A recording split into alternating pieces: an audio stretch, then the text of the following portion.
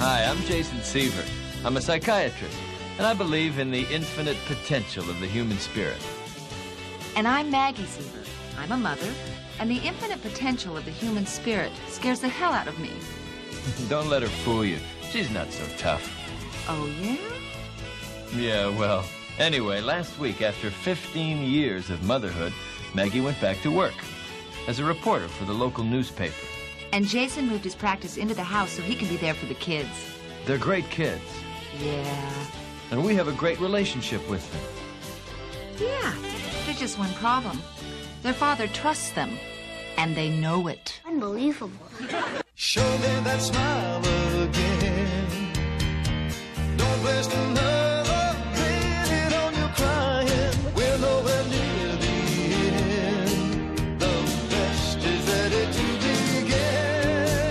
Hey there, everyone. Angela Bowen here, the host of Show Me That Smile Again, a Growing Pains podcast. How's everybody's week been? Mine's been okay. The weather here in the Mitten State it's been weird. Really cold temperatures, ice storms, which I hear we're going to get more next week, which I'm not looking forward to that at all. Yesterday, I did see the movie The Prodigy, which is a horror film, and I thought it was okay. I thought it was alright. It had a interesting ending. I wasn't really expecting that, but I like when those movies can throw you a curveball once in a while. Well, today I'm going to be talking about Season 1, Episode 6, entitled Mike's Madonna Story. This episode aired on November 5th, 1985.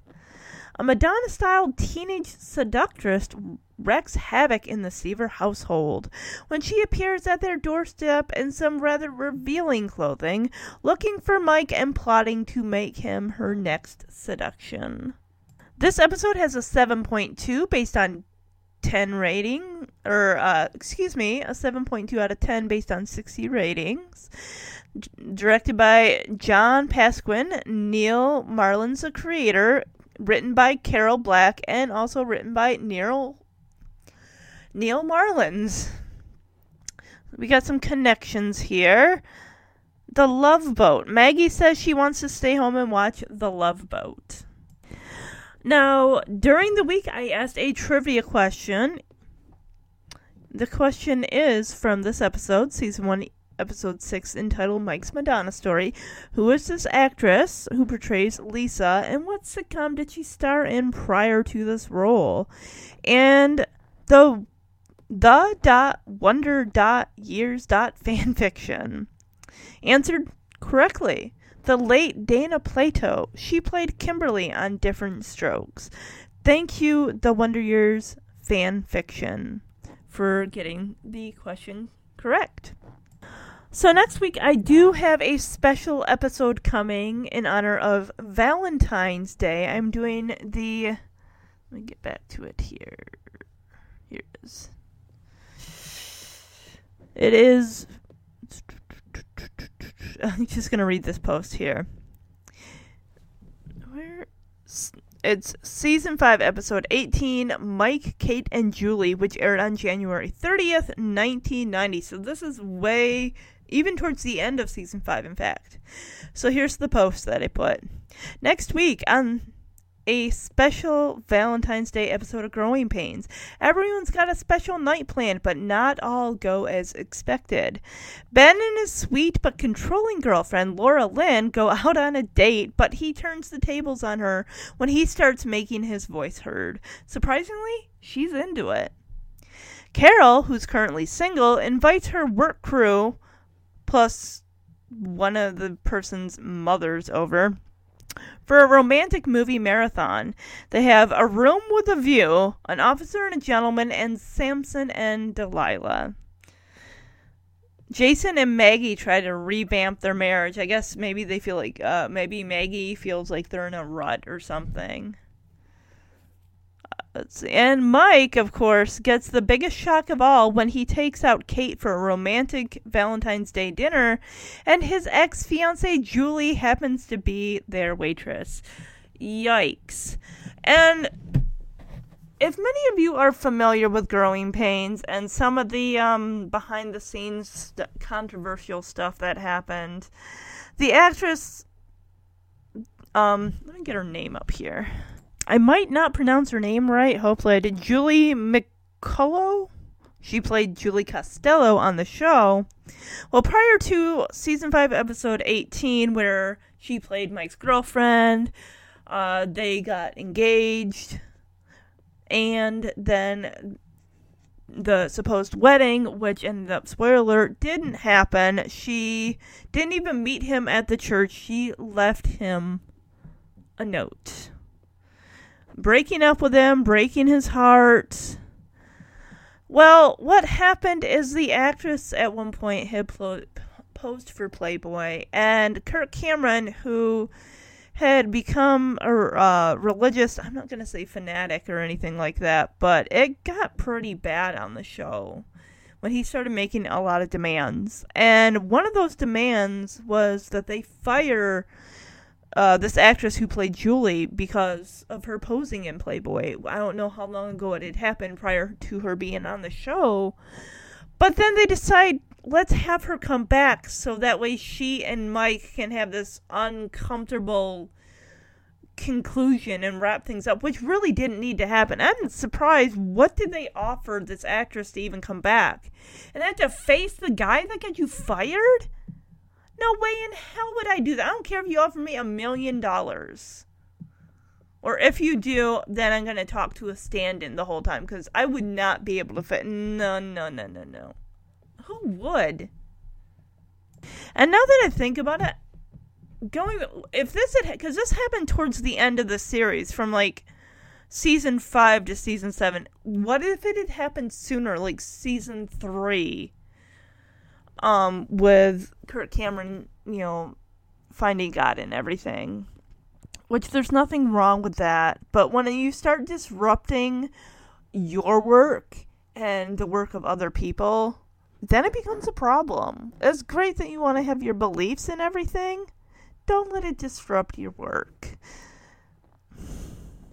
And the whole point of it is, like, what if this had happened sooner? Would they have just said, we're not dealing with this anymore, and we will pull your character from... Even though Mike Seaver is pretty much the star of the show seems to center around him, and then occasionally on the siblings.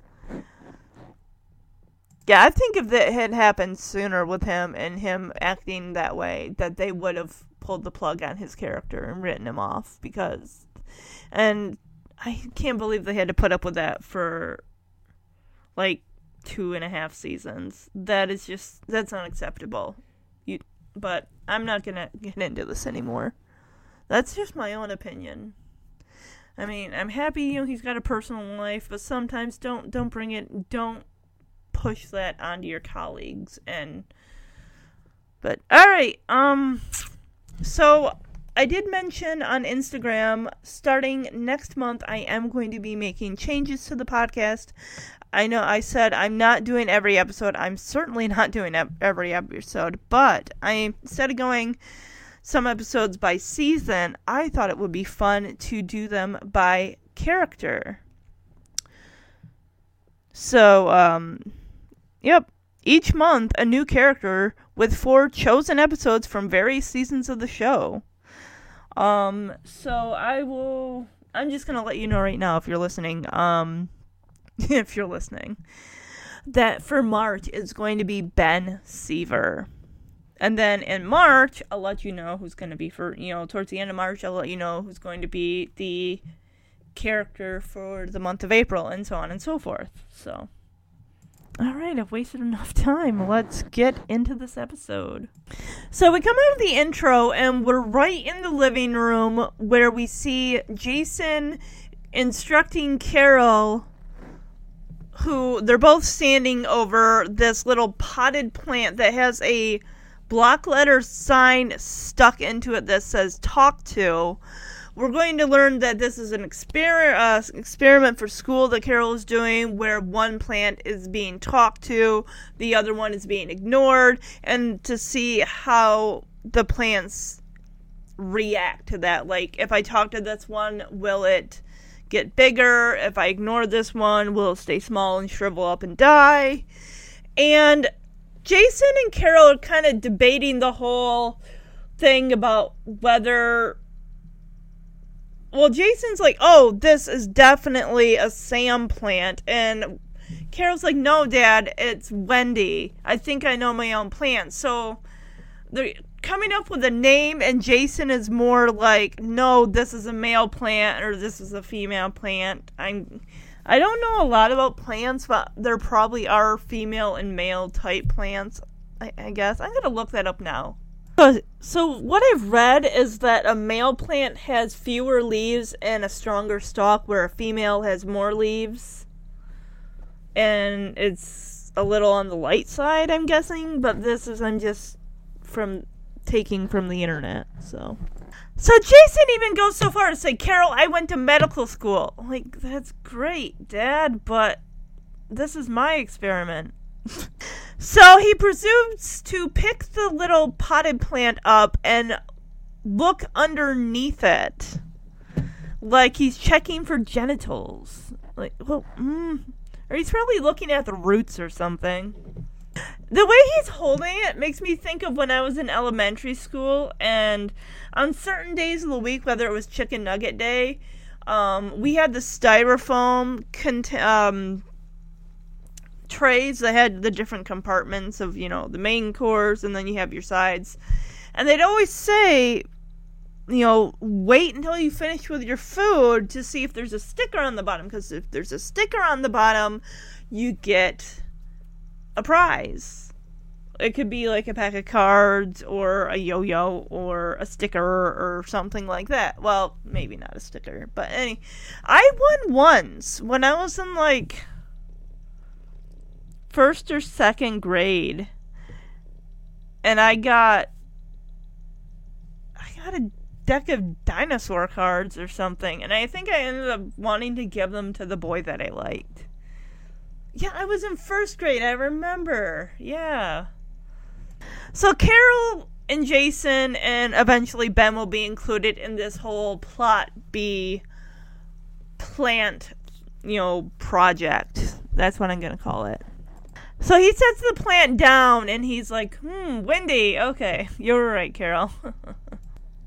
So we move over to the other side. We got the coffee table here, and we have Ben getting up from the coffee table because he wants to answer the door.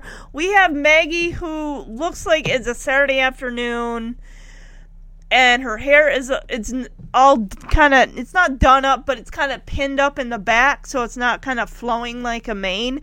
But the one thing I noticed, she's wearing glasses. To this point, I don't think I've seen her wearing glasses. Eventually, Carol, stops wearing her glasses and probably gets contacts in, season 2 or whatever. But this is just... And they're the big 80s frame glasses that go all the way past your cheekbones and, hang down your face. So Maggie asked Jason and Carol kind of what they're doing, which I'm like, Maggie, you were sitting on the floor mere 2 feet away. You probably heard the exchange of their conversation. But at least, excuse me, this way, this gives us, the audience, to know exactly what is Carol doing with these plans, which I already explained.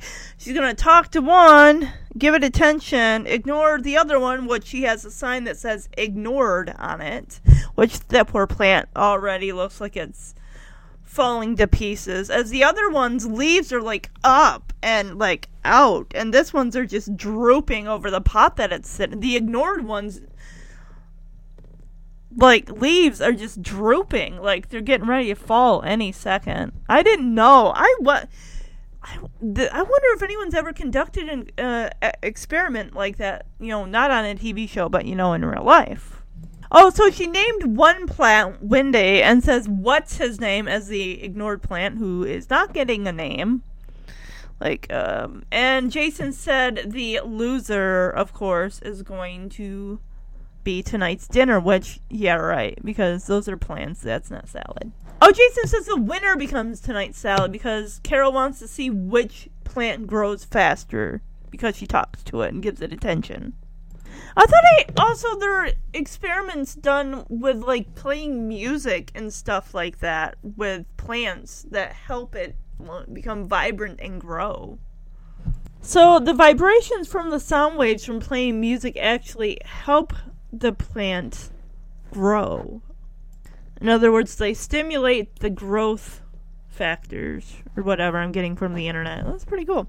So we don't see this girl yet as Ben comes back from answering the door and he's like, hey, there's a girl out there. And Maggie, who takes off those hideous glasses, thank you, Maggie, says, well, Ben, what are you just leaving her standing out there? And he's like, well, gee, Mom, she's a girl. What do you think you're going to do, let her in?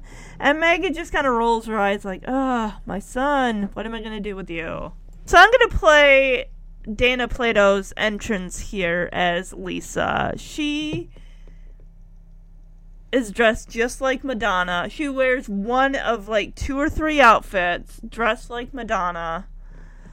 Ay, ay, ay. And she's got no respect for a guy's parents. She's got no real goals in life except for to be Madonna and be all over Mike and have sex with him. That is her goal. Sounds like you have some pretty strong feelings about girls. No, I just don't like them. Well, then, when a friend comes to the door, you should let them in. Why, hello. Hi. Is Mike home? Possibly. Quite possibly. Let me check. So, Maggie opens the door. The girl, Lisa, is draped. Got her legs draped on this wicker chair that's facing the door. And the girl's wearing black sunglasses. Let's see what else she's got going on here. Oh, no, she's got... What? I thought she was, like, kind of draped over it sideways over this chair. No, she's got her legs way spread apart. Her arms are on either of the arms of the chair. She's got those lace Madonna gloves. She's got jeans. She's got a black belt. She's got black... all in black. She's wearing a mesh black fishnet shirt. It's just, this girl, and Maggie's just looking at this girl like, who are you? Where did you come from? And then she says, oh, is Mike home? And Maggie's like, possibly. She does not want to let this girl in her house. I wouldn't either. And that's one of those midriff shirts. Yeah, she's got full belly showing there. And I've seen a few episodes of Different Strokes, that girl Kimberly. This girl's so far away from Kimberly, she's not even on the same planet anymore. That's how far this Lisa... And you can see she's got a... That is a crop top! That's not a... That is a crop top with a bra. So Maggie goes to get Mike, and Jason's like, Maggie, do you want to let our guest in? And Maggie is just so, like, confused. Like, she doesn't know what to do with this. Like, who is this girl who's calling for my son? So Maggie invites the girl in, and... Oh, she's a gum chewer, too. Great. So Maggie does the traditional thing, being nice, hospitable, introducing the family, my husband Jason, my son Ben, please don't corrupt him, or my oldest, and of course Carol. So this girl, I take it, goes to the same school as Mike, then Carol would know of her, I would imagine. So we didn't learn Lisa's name yet, as Maggie's introducing, this is person, and Carol, and you are, and Lisa plops herself down in a chair and says, oh, I'm I'm Lisa, I'm Mike's friend. And Ben's eyeballs bug out of his head. He, boom, hit puberty. He races out of the room. I don't want to know what you're going to do. No, Ben doesn't officially hit puberty till season 2. And let me say, in season 1, Ben is like a thin rail of a boy. But then it seems like as the seasons go on, seasons 2 2 and 3 especially, he seems to get a little bit heavier. You know, he's putting on a little bit of weight, but then season 4, 5, and so on and so forth, he thins back out again. Which, that's nothing against the actor or anything like that.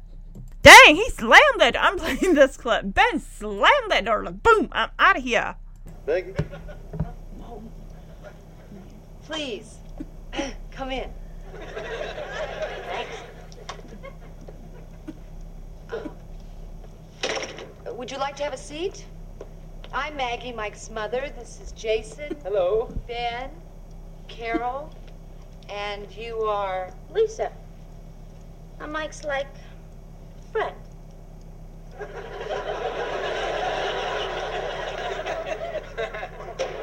You have to forgive him. He doesn't like girls. Well, actually, I don't consider myself a girl. Consider myself a woman. And rightly so, I'm sure. I'll call Mike. Mike? Oh, I'm sorry. He doesn't seem to be here.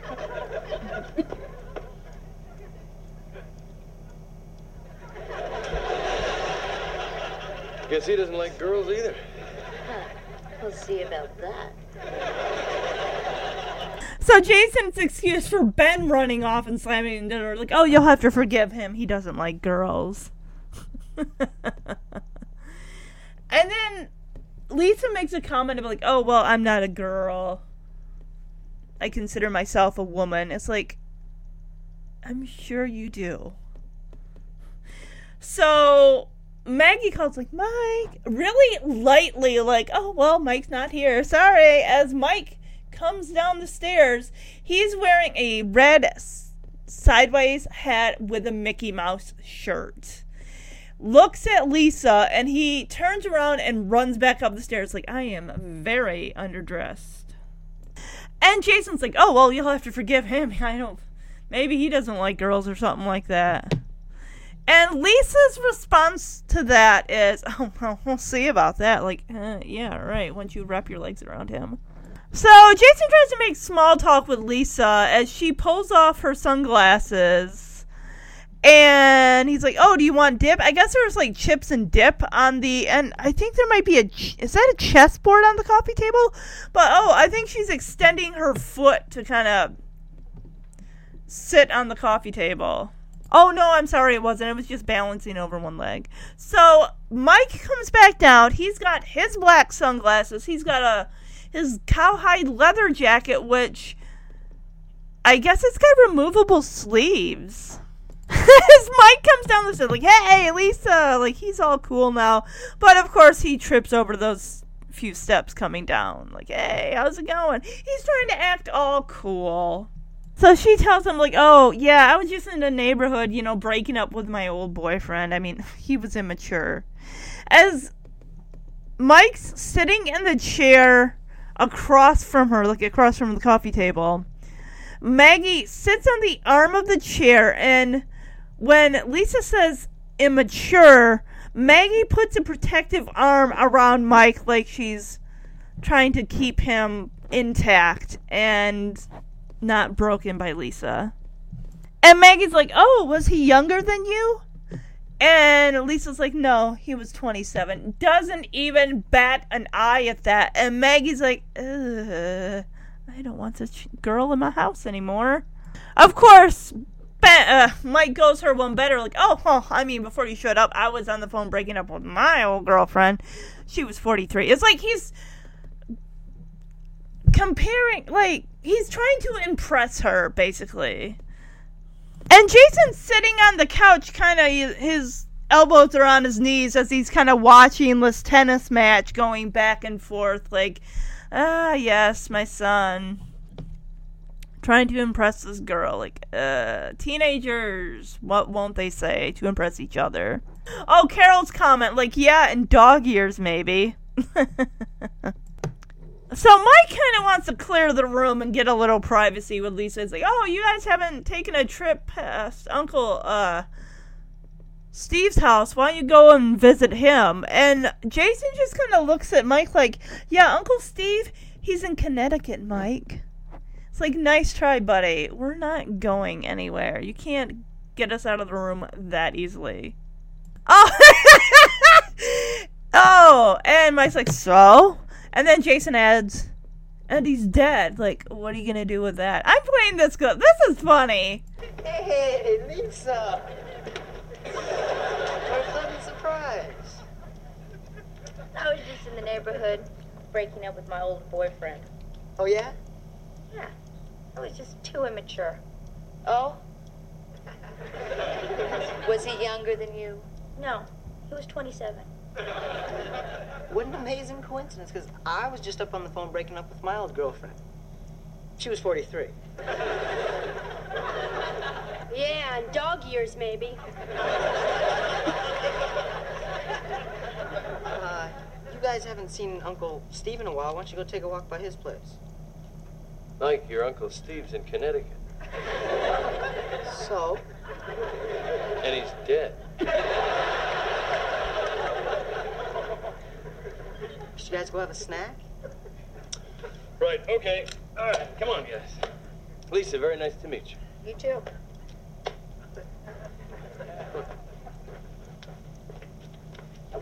See you, Maggie. You don't mind if I call you Maggie, do you? Nah. So basically, in layman's terms, it's like Mike just like, hey, can you guys like get a snack or something like that? You know, give us some privacy. And Jason does take the hint. He's like, all right, guys, let's give your brother and his friends some privacy. So Carol heads out, and then Jason heads out. But then Maggie, of course, has to pick a pillow up off the floor and lightly dust it very slowly with her. Oh, don't mind me. I'm just wiping this pillow off, all this dust. And Lisa looks at Maggie like, oh, bye, Maggie. And Maggie just kind of looks at her in surprise, like, why? The 80s, I guess, kids thought it was cool to call their parents by their first name. Whatever. And Lisa's like, oh, you don't mind if I call you Maggie, do you? And Maggie's like, nah. Like, she's trying to be as cool as a cucumber and not appear unnerved by Lisa's presence. And she's doing an okay job so far. So Jason and Maggie and the kids are kind of talking about Lisa. Like, Carol right away starts in like, wow, as she jumps up on the stool by the kitchen island. Like, gosh, Dad, can you believe the top that she was wearing? And Jason, of course, pulls the drink out of the fridge. Like, oh, no, I didn't notice anything. I think one of the audience members, like, coughed or burp, like a cough burp or something immature. At first I'm like, is that someone on the show who's doing that?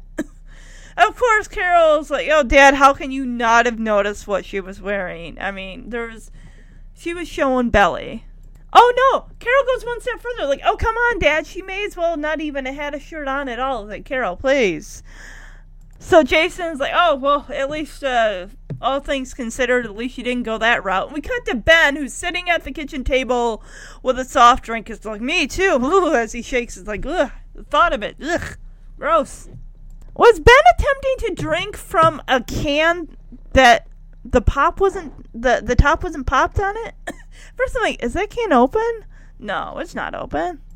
So Maggie makes quick work of getting Carol and Ben to disappear outside for a bit. She's like, I need to talk to your father. Can you please take Ben and just go away for a little bit? Of course, Carol doesn't leave before she's like, oh, you mean Mike and his friend who has the Major League Yabos? Which, of course, are slang for boobs. So Carol's like, what are we going to do outside? And Maggie's like, I really don't care. Go talk to the lawn. And Jason's like, no, don't. It needs mowing as it is. Let's not make the grass any taller. So the kids are gone, and Jason, of course, first words out of his mouth are, can you believe the top that girl was wearing?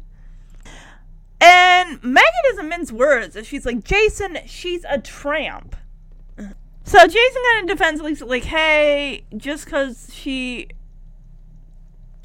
dresses indecently doesn't mean she's a tramp. And Maggie's like, Jason, what? she had a 27-year-old boyfriend. I don't think she did. Read between the lines, Maggie. You were a teenager once yourself. You're telling me you never embellished when it came to impressing a guy? Who hasn't guys or girls, who hasn't embellished a little bit? Isn't that what those chat rooms were all about? Whoever really said how tall they really were, or how much they weighed, or the color, or how many people would send fake pictures of themselves. Come on.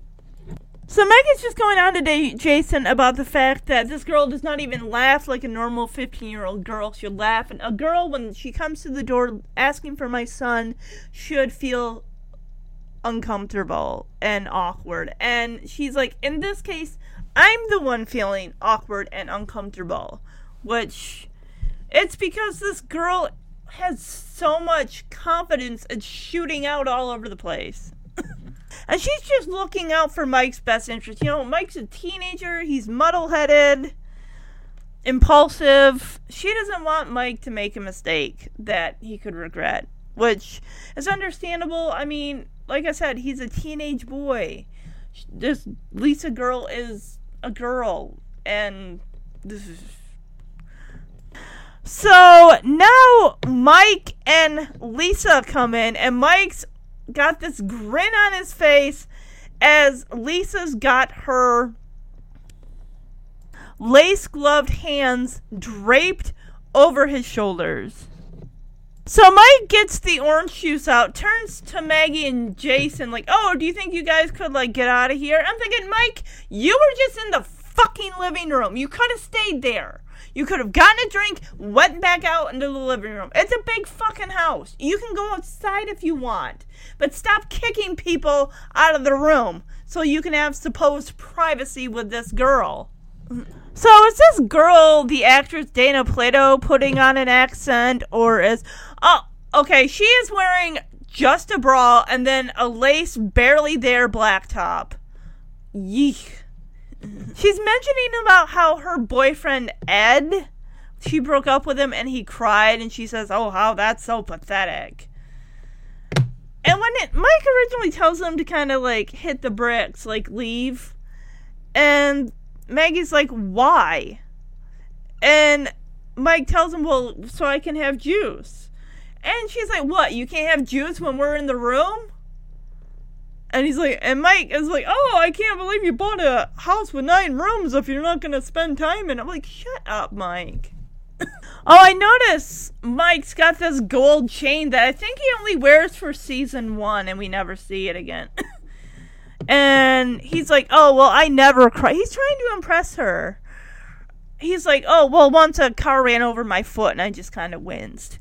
And Lisa is just kind of like, oh, you're cute, Mike. And Mike's like, oh, yeah, I'm cute. I'm damn cute. It's like, and Maggie is over at the kitchen island. They're working on dinner or something. And she's so frustrated. Like, my boy is just saying whatever to impress this girl. And even Jason's kind of rolling his eyes. It's like, oh, give me a break, son.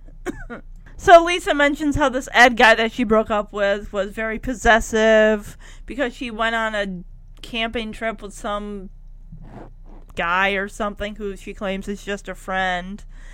So Maggie jumps into the conversation and is like, how do your parents feel about you dating this 27-year-old? As Lisa's like, oh, well, my mother, she was bummed. I think she wanted to go out with him. Really? Really? This girl has got so much makeup plastered all over her face. She looks like a fucking clown. So Maggie says something like, oh, it must mean your parents are no longer together. And Lisa just kind of looks at her, confused, why do you say that? And Maggie's like, nothing. So Maggie excuses herself and kind of sits around where the greenhouse is off of the kitchen, and kind of they watch this whole thing play out.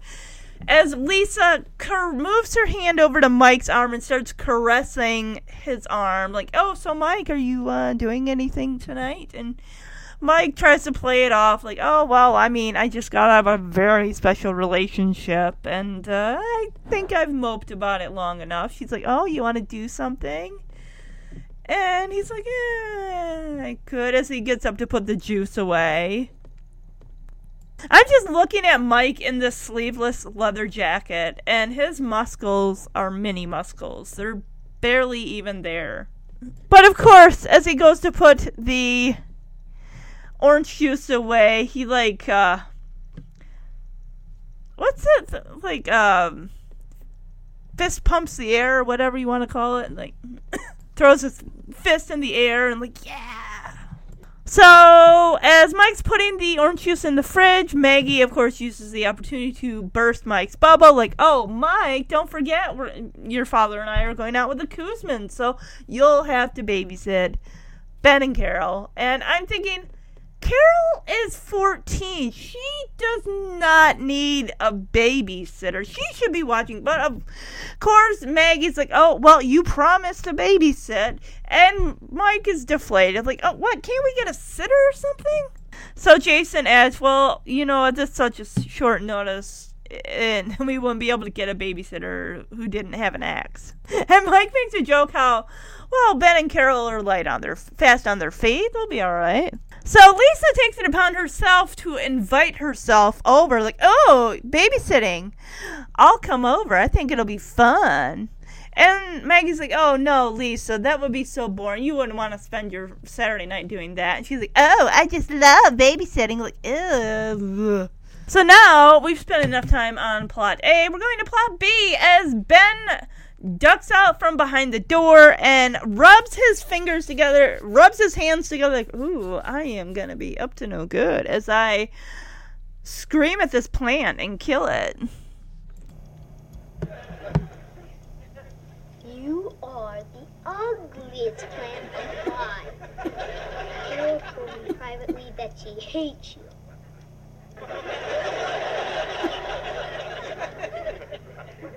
Ben, what are you doing? Oh, nothing, Mom. So Ben goes to the talk to plant and starts saying how, oh, you are the ugliest plant alive. Carol told me in private that she hates you. As a leaf falls off the plant, and Ben picks it up, his eyes bulge out of his head in fear, and he takes it as Maggie comes down the stairs and is oh, Ben, what are you doing? And he's nothing, as he runs out of the room. So I take it that Jason had a conversation with Mike as Mike is running out of Jason's office and zipping up the stairs. So Maggie is really grilling Jason on what he said to Mike, and how Jason just kind of oh, what we talked about and everything is kind of a father-son talk as he's getting his keys ready to go.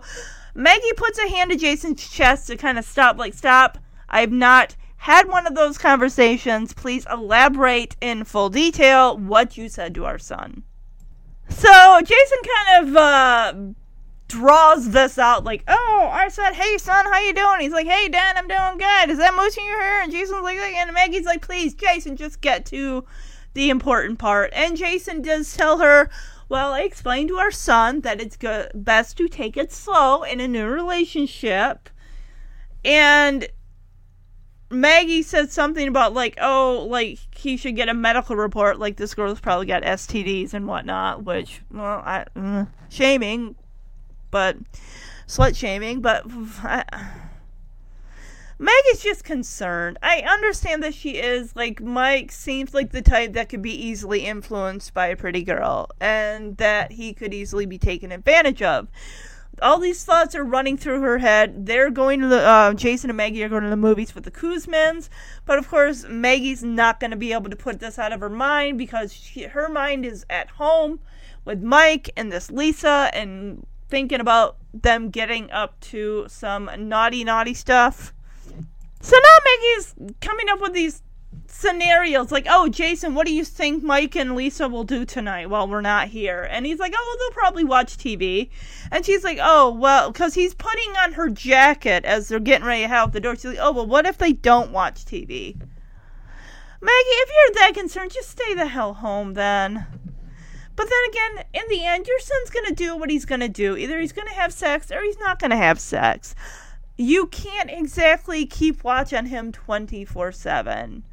My best guess is Jason, hand him Mike a box of condoms and say, son, protect yourself and your partner. And I don't know what else to tell you other than that. And Maggie starts in like, oh, he's only 15. He's too young to, quote unquote, not watch TV, as they're not saying the word sex. Not watch TV is code for have sex. Like, he's 15, yes, but I don't know how old, teenagers are when they start. 15, probably, I would imagine 15, 16 is the age maybe that they start doing that, or at least definitely thinking about the possibility of doing that. And Jason basically boils it down, like, honey, if these two 15-year-old kids want to get together and not watch TV, they're going to find a way. We can't exactly stop them. So you need to, like, put this out of your mind. So, hearing that, Maggie just turns around and goes and flops herself down on the couch. I want to stay home. I want to watch Love Vote. I want to watch TV. And Jason's like, Maggie, let's just go see this movie, please. We haven't been out in ages. We can't worry about our son all the time. Jason's like, honey, the Kuzmans are picking us up in like 3 minutes. And Maggie's like, are you sure we shouldn't stay home?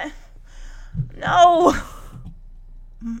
So Jason tries to put Maggie's mind at ease by saying, Mike does have a conscience who probably could sound just like you. So stop worrying.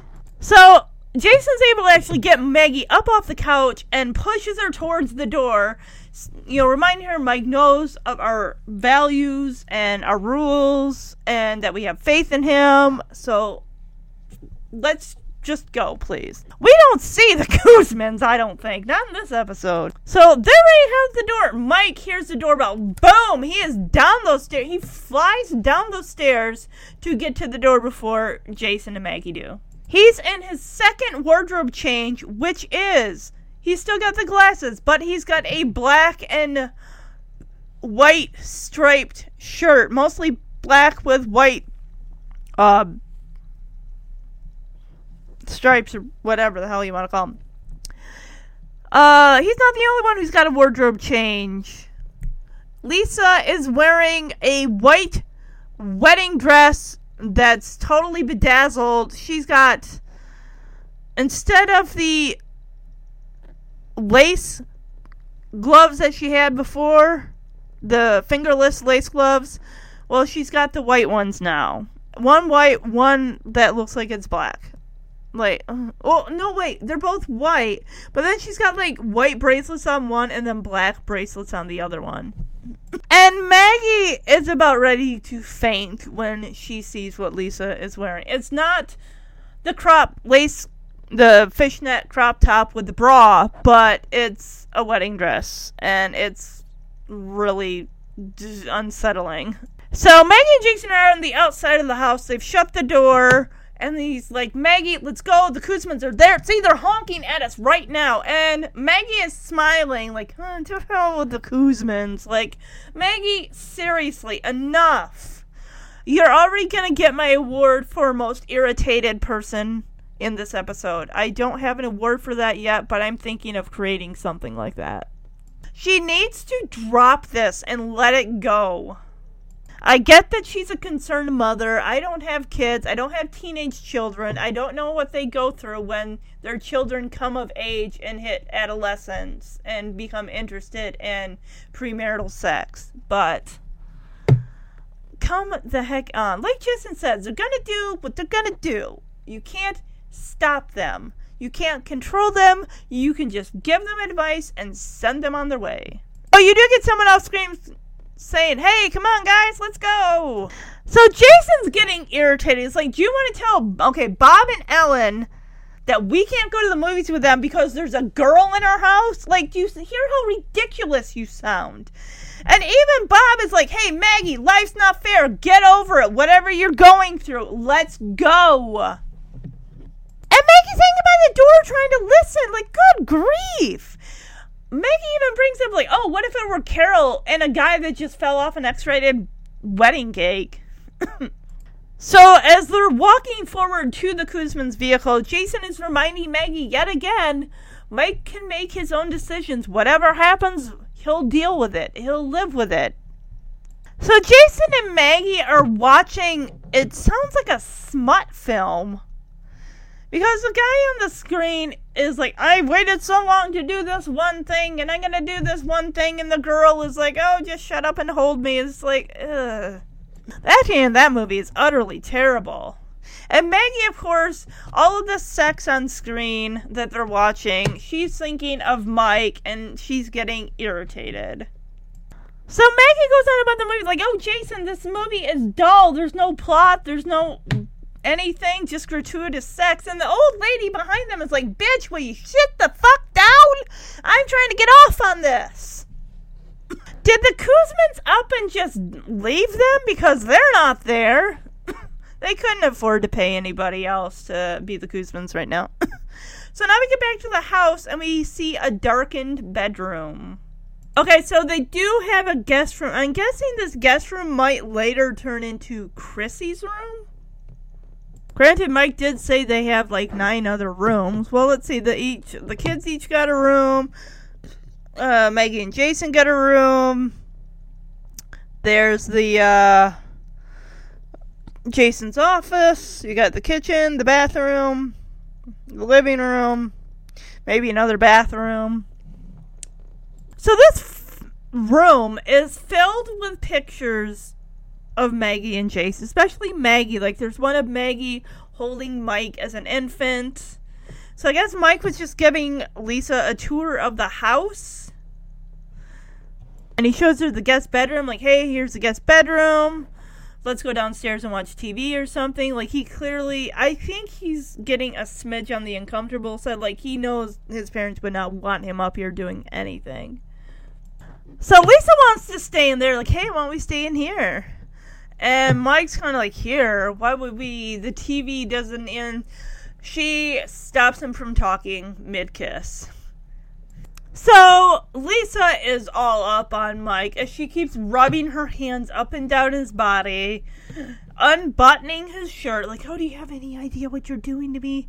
And he's like, oh, I was just trying to make my top lip match up with yours. And she's like, no, I mean inside. Like, whoa, girl. So Lisa closes the door, and Mike starts rambling, like, oh, you meant inside. Okay, and so Mike, of course, starts saying, like, oh, my dad, who's a psychiatrist, he's trying to put distance between himself and Lisa. Like, he's clearly he's nervous, a little uncomfortable, as he's kind of leaning on this exercise bike. And Lisa comes over, starts caressing his arm, takes her finger and runs it down Mike's chest. And she's like, oh, I feel all steamy and tingly. This girl has had sex before, and she clearly is jonesing for Mike in a major way. Mike clearly has never had sex before. This would not be an issue for him. Now she's leading him over to the bed, like, less talk, more action. Oh, no, she's not. She's wrapping his arms around her waist. So she goes in to kiss him more, and Mike has clearly got an erection as his voice starts to crack. Like, hey, how about that? History test. Like, hey. I'm going to play this clip because this is funny. She's now got his shirt just about completely unbuttoned. I'll have to ask him.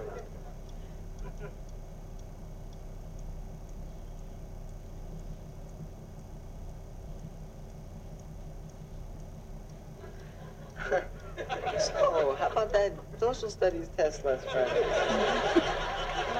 Okay, she's opening up his shirt, so we get a nip shot here.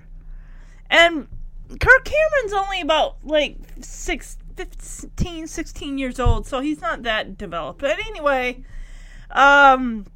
they sit down on the bed, and he kind of jumps up as she mentions, like, oh, this is the first time would actually have done it.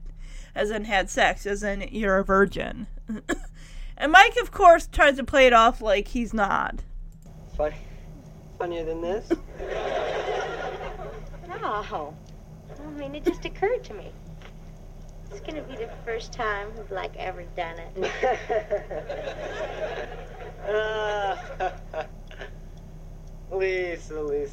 Lisa. No, I'm sorry. That's just so rich. No, I'm not a virgin, Lisa. No, not this cowboy. Yeah. That's a relief. Because, like, believe it or not, it's like guys out there our own age who have never done it.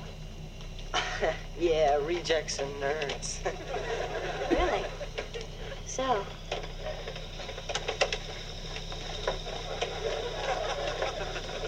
Where were we?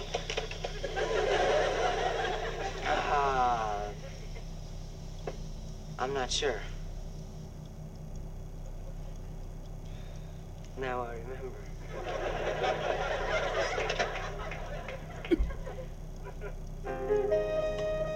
So Mike just laughs off her thing about, oh, this will be the first time you've actually done it.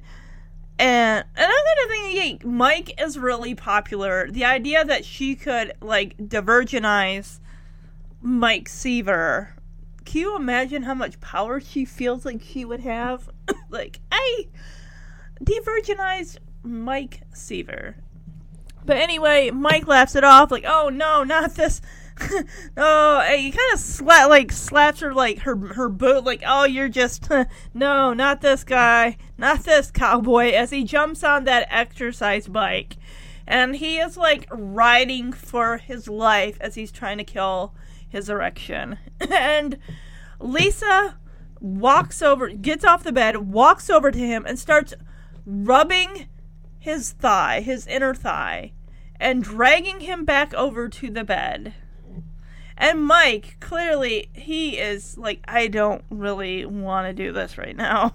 I mean, he's not saying that, but you can just tell, like, he is really trying to avoid this. And she also, whilst he's on this exercise bike, she's like, oh, that's funny. Believe it or not, there are guys our own age that have never actually done it.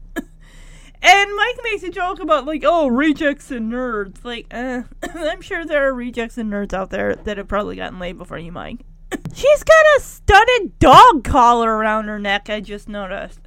So she sits on the bed, and she takes Mike's arm and starts kissing up his arm. And he is just like, I don't want to do this. As the camera zooms away from them and zooming on this picture of newborn Mike with Maggie. As in to say, maybe it was Maggie, like all these pictures of Maggie. Who would want, in a guest bedroom, who would want that? There's also a little Buddha statue on a stack of books. Alright, now we get back to plot B with Carol, Ben, and the plants. Carol is accusing Ben of having killed her talked to plant because it is not standing tall and straight anymore. It is completely, the leaves are drooping over the edges of the pot. So Carol's screaming at Ben, like, you killed Wendy, the plant, and Ben is, like, on the other side of this end table that is holding up the dead plant. And he's like, I didn't do that. And she's like, yes, you did. Just admit it, that you killed my plant, and I'll kill you, and we'll both feel good about it.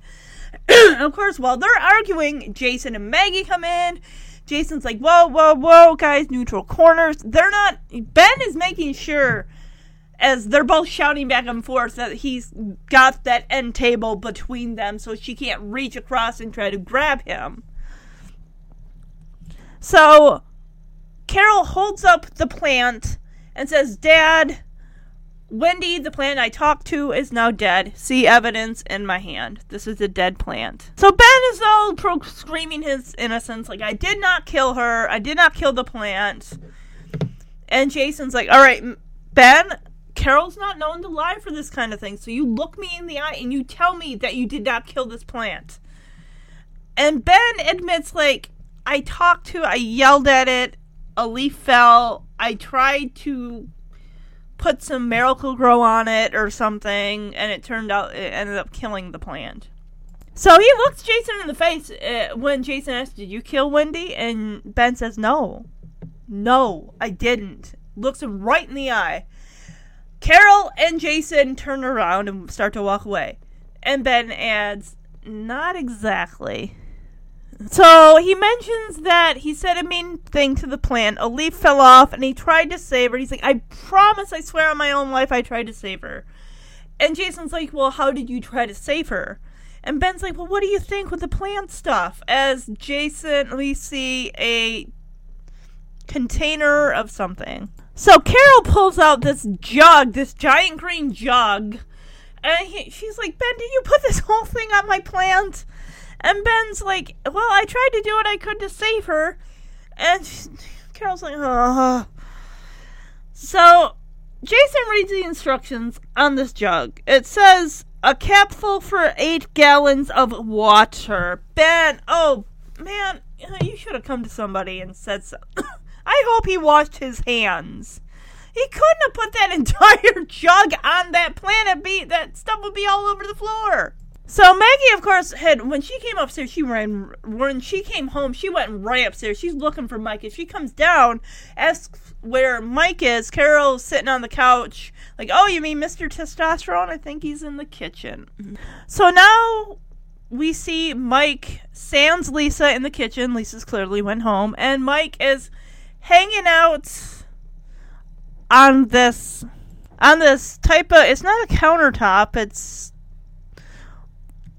I can't fucking think of it. It's something by the fucking doorway. And he's just kind of chilling there, flipping through a magazine as Maggie comes in. So Maggie's trying to not be obvious, but she is actually being obvious when she's like, oh, where's Lisa? And Mike's like, how should I know where she is?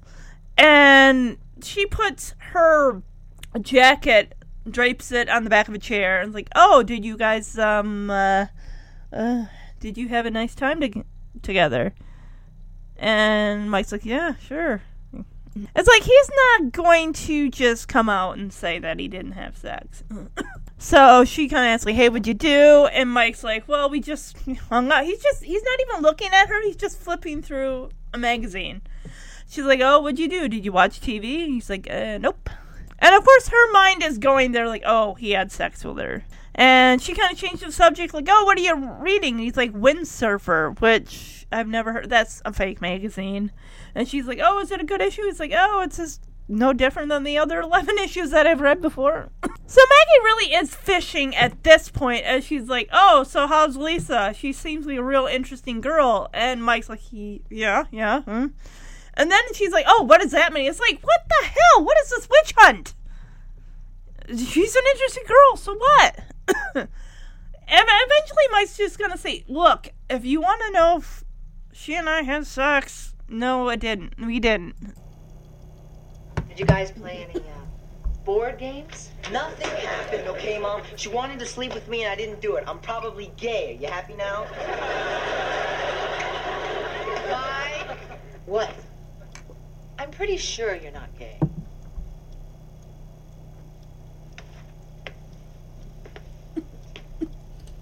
Yeah, I guess that was a long shot, huh? You know, Michael, there's nothing wrong with choosing not to sleep with somebody. I mean, you can even wait for someone you love. People do it all the time. Come on, Mom. It's not like I did some big noble thing here. I just wimped out. Okay, so you wimped out. But think about it for a minute. What did you really wimp out of?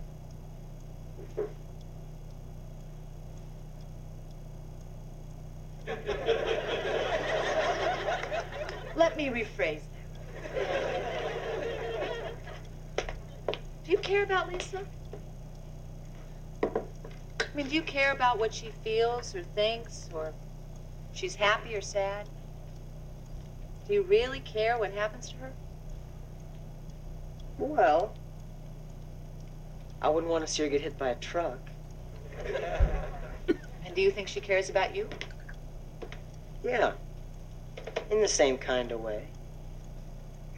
So you wimped out of sharing something very special with someone who, well, whose face you wouldn't want to see on the grill of an 18-wheeler. Yeah, I guess I see what you mean.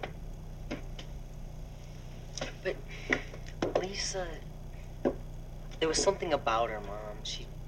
She's got Major League Yabos? Well, in a nutshell, yeah. Well, Lisa is a great-looking girl, Mike. But there are other great-looking girls out there who also happen to be warm, caring people. Really? And you're going to find one. And when the right girl and the right time comes along, I think you'll be feeling anything but wimpy. Yeah, maybe you're right. Well, you'll be a little scared at first, but trust me, you'll find a way to overcome it. Your father did. Dad? Oh, so I guess you're saying that he waited for the right girl. Yeah, I guess you could say that. I met her. She was very nice. So when Megan's like, oh, well, did you play any board games? At that, Mike throws the magazine down in a huff, and he's like, look, she wanted to have sex. I didn't. I'm probably gay now. And he turns to head up the stairs. And Maggie calls him out, like, Mike? And he's like, yeah. She's like, I don't think you're gay. And Mike's like, oh, yeah, well, it was a long shot anyway. Of course, this was in the 80s when people just felt the need to just throw the term gay around as a joke, which is just, that's just not right. We know that now. So Maggie explains to Mike, like, Mike, there's nothing wrong with not sleeping with someone. They're choosing not to sleep with them. Mike, of course, rolls his eyes at this. He does not want to hear this lecture. But this is a good lecture. It really is. I mean, yes, it's uncomfortable because it's coming from his mother. I'm sure it would be even more uncomfortable if he had this conversation with Jason. No teenager wants to have a conversation with a parent about their sex life or a lack of one. Or so Maggie tells Mike there's nothing wrong with waiting for someone that you love. Or waiting for someone you truly care about. Mike, of course, thinks this is just an opportunity he threw away. Like, I just wimped out because him being a guy, he should want to have sex with girls. And he thinks there's something wrong because he wimped out. So, Maggie kind of goes along with this. Like, okay, you choose to say that you wimped out. Okay, what do you wimp out of? And of course we get this expression, this dreamy expression of Mike of thinking about, well, in his mind, what sex with Lisa would have been like. So Maggie decides to go another route and asks the question, do you care about Lisa? And Mike's like, sure. I mean, and Maggie even asks, like, do you have her best interests at heart? And he's like, well, I don't want to see her get hit by a Mack truck. And it's the thing is, it's like, Mike, I would have said, Mike, what do you know about this girl other than what she was wearing? What are her hobbies? You know, her interests? Stuff like that. What do you honestly know about her? And Mike even says to the point, it's like, this girl, Lisa, there's just something about her. It's like, yes, you were physically attracted to this girl, but not mentally attracted to her. Not mentally attracted. You're physically attracted to her, but not to the point where you're ready to throw off your clothes and have sex with her. Because I think deep down that Mike realizes, like, that is a personal part of himself, like, to just throw something like that away just on Lisa. I mean, there's nothing really wrong with the girl, but I think Mike could do better. Like, wait for someone you care about. You know, Julie down the road, Kate. You know, don't throw it away like it's nothing, like it's some cheap physical act. Because if you think about it, if you wait for a person that you care about or even love, that makes that physical act, and not just the physical, but the emotional act, that much more better. Because you know the person, you care about the person, and you can both share in the fact that you're both having that same experience together. So the whole time Maggie's talking with Mike, she's eating this drum of ice. I wouldn't call it a drum. It's not like Mondo huge. It's probably as wide as what an Edie's container of ice cream would be. Now, Maggie, she doesn't really put Lisa down here. She does say Lisa is a nice girl, but you could also meet other girls that you care about that are sweet and caring and just, somebody that you connect with. And she's like, that could happen for you one day. And when that day comes, you can share that experience of sex with them. And she mentions how the same thing happened with your father. And Mike kind of like, I wouldn't say he rolls his eyes, like, yeah, right, Mom, right. Dad waited for you. And Maggie's like, well, yeah, you got me there. No, he didn't wait for me. But I met the girl that he did wait for, and she was very nice. So, now we get the, I guess if the opening, like, cold, they don't have those yet. I'm not sure what something that comes after the credit scene would be. Actually, it's even before the credit scene. But anyway, Jason's doing his round saying goodnight to everybody. He goes to the guest room, and Mike is dealing out his sexual frustrations. He's taking all of that out on this exercise bike. Which, good for you, Mike. Good for you. Work out those frustrations and, it just helps you think about stuff.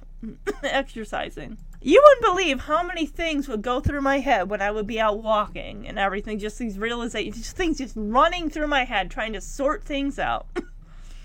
So that was the end of I cannot talk to save a butt. That was the end of the episode. I hope you enjoyed it. Now for my Mike Seaver leather jacket rating, episode rating. I'm gonna rate this one low. There are just too many. I'm gonna rate it a 2 out of 5, and I know I rarely rate episodes, with my podcast that low, but sometimes it just. The only two things I liked Maggie's talk with Mike at the end and kind of helping him work through what he's feeling and thinking. And I'd have to say the other thing I liked the whole plant thing with Carol and Ben. I thought that was cute. And Ben admitting that he tried to save the plant. He didn't kill it, he tried to save it. The things I didn't like, Maggie, through the majority of the episode, just her constantly bugging Jason, like, oh, what do you think Mike and Lisa are doing? Like, oh, I don't want to leave the house to see the movie. I'm worried about my son, and just, what's the other things that, Maggie at the theater, that, like, what the heck, if you didn't want to go, you shouldn't have, or just go out to eat somewhere or something and sit in a booth somewhere and stew about your feelings. Lisa didn't like her. She came on way too strong, which of course that was her character. She clearly had had sex before, and she wanted to make Mike another notch on her bedpost. She wanted to de-virginize Mike Seaver. I'm surprised. I mean, like I said, Carol goes to the same school. She's like a grade below Mike. Those kids are all mixing together in the hallways between classes. She would know about Lisa, unless they don't go to the same school, but I doubt it. And how the hell did Lisa even know where Mike lived? But anyway, the other thing is her calling Maggie and not Mrs. Seaver is just, that's very disrespectful. So yeah, 2 out of 5 Mike Seaver leather jackets is the rating. What I learned from the episode is just, don't feel pressured to have sex just because you think everyone else is doing it, or because if you don't do it, you're gonna look like a wimp or something else. And don't let someone slut shame you or whatever into having sex either. Also, parents, like I said, all you can do is give your kids the information about sex. Give them condoms, talk about birth control, what have you. As much as you can forbid them, you think you can forbid teenagers to have sex, you can't do it, because just like with smoking or whatever, if teens want to try something, they are going to find a way. Kids can't drink alcohol, yet somehow they magically come around able to find it somehow, whether they get someone to purchase it for them or what have you. So just give kids information and hope that they make the best judgment. Kids are impulsive. They're going to make bad choices. The only thing you can do is even teach them from your own bad experiences. So that's what I learned from this episode. And as I said, next week for Valentine's Day, I'm going to be covering the Valentine's Day Season 5, Episode 18? 12? No, I can't remember. Entitled Mike, Kate, and Julie. And after that, the following week, we're going to have probably the last episode of Season 1 we'll see for a bit. Because in March, we're doing the character episodes. Season 1, Episode 14, I picked this episode First Blood because it guest stars another Wonder Years alum. This episode aired on January 14th, 1986. This has Dan Lauria, who plays Ben's aggressive, blood-fueled hockey coach. After a fistfight with Ben's hockey coach, Jason is left with the task of explaining that fighting is not the way to get the job done, while Maggie endures the hardship of teaching Mike ballroom dancing, because there's a girl he wants to go to a dance with. Scott Curtis, who, if you watch Full House, I believe it is season 2 or 3, one of them, where DJ turns 13. I think it's 13 Candles. Scott Curtis plays Kevin Gwynn. He also is in the episode Say No to Alcohol, and that's the last you will ever see of him. This kid, Chance Quinn, who probably plays... Who does this kid play? It doesn't even say that. He might play a... He might have played that Rodney character. Maybe? Was it him? Maybe? No, wait, that's... Okay. No. I'll get to that episode anyway. But, yeah, First Blood. We're going to see Dan Lauria as a bloodthirsty hockey coach. Yikes. He gives John Riley from the Mighty Ducks, who played Gordon Bombay's junior hockey coach, wow. Yeah. So, as always, I'd like to let you know where you can follow along with the podcast. You can go to Facebook at Show Me That Smile Again, a Growing Pains podcast on Facebook, and follow along. Or you can go to Instagram and follow along there at Growing Pains Pod or Podcast. And follow along there, so that way each month you'll know what character I'm focusing on and what episodes I'm going to be hitting. So, all right, everyone, have a wonderful weekend. Stay warm. Make sure if the power goes out, which I pray ours does not go out again, which ours was only out for 4 hours, which isn't bad compared to, I just got done talking to my dad, and their power and some of my relatives out there have no power, and the generators, I got to make sure those are running. Make sure you stock up on candles, matches, batteries, flashlights, whatever you can use if you can't use your oven or your microwave, stock up on breads and meats. Well, meat needs to be refrigerated, that's why. Maybe some bags of ice. A lot of people are checking into hotels and stuff like that, which probably isn't a bad idea. Although I told Jeremy at one point, I thought, oh my gosh, what if we gotta check into a hotel? It's we have a cat, we have a rabbit and a hamster, and the rabbit and hamster is not bad, they're in cages, but a cat, hotels take dogs, so a cat really wouldn't be a big deal, but just stay safe, be careful out there. If the roads are bad, stay off them. Call into work. Don't go to school. I know it's easier said than done, but it's like, don't risk your life.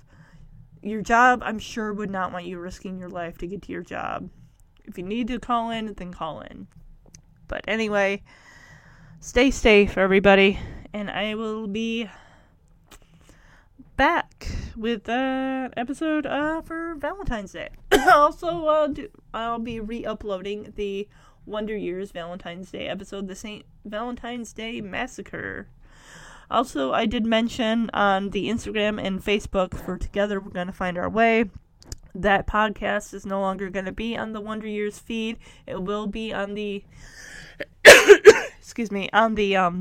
Punky Power Podcast, SoundCloud, iTunes, Podbean. So if you want to continue listening to Season 2, onward to Season 3, 4, and 5, you can go to Punky Power, an unofficial Punky Brewster podcast, and listen along there. All right, have a great weekend, everybody.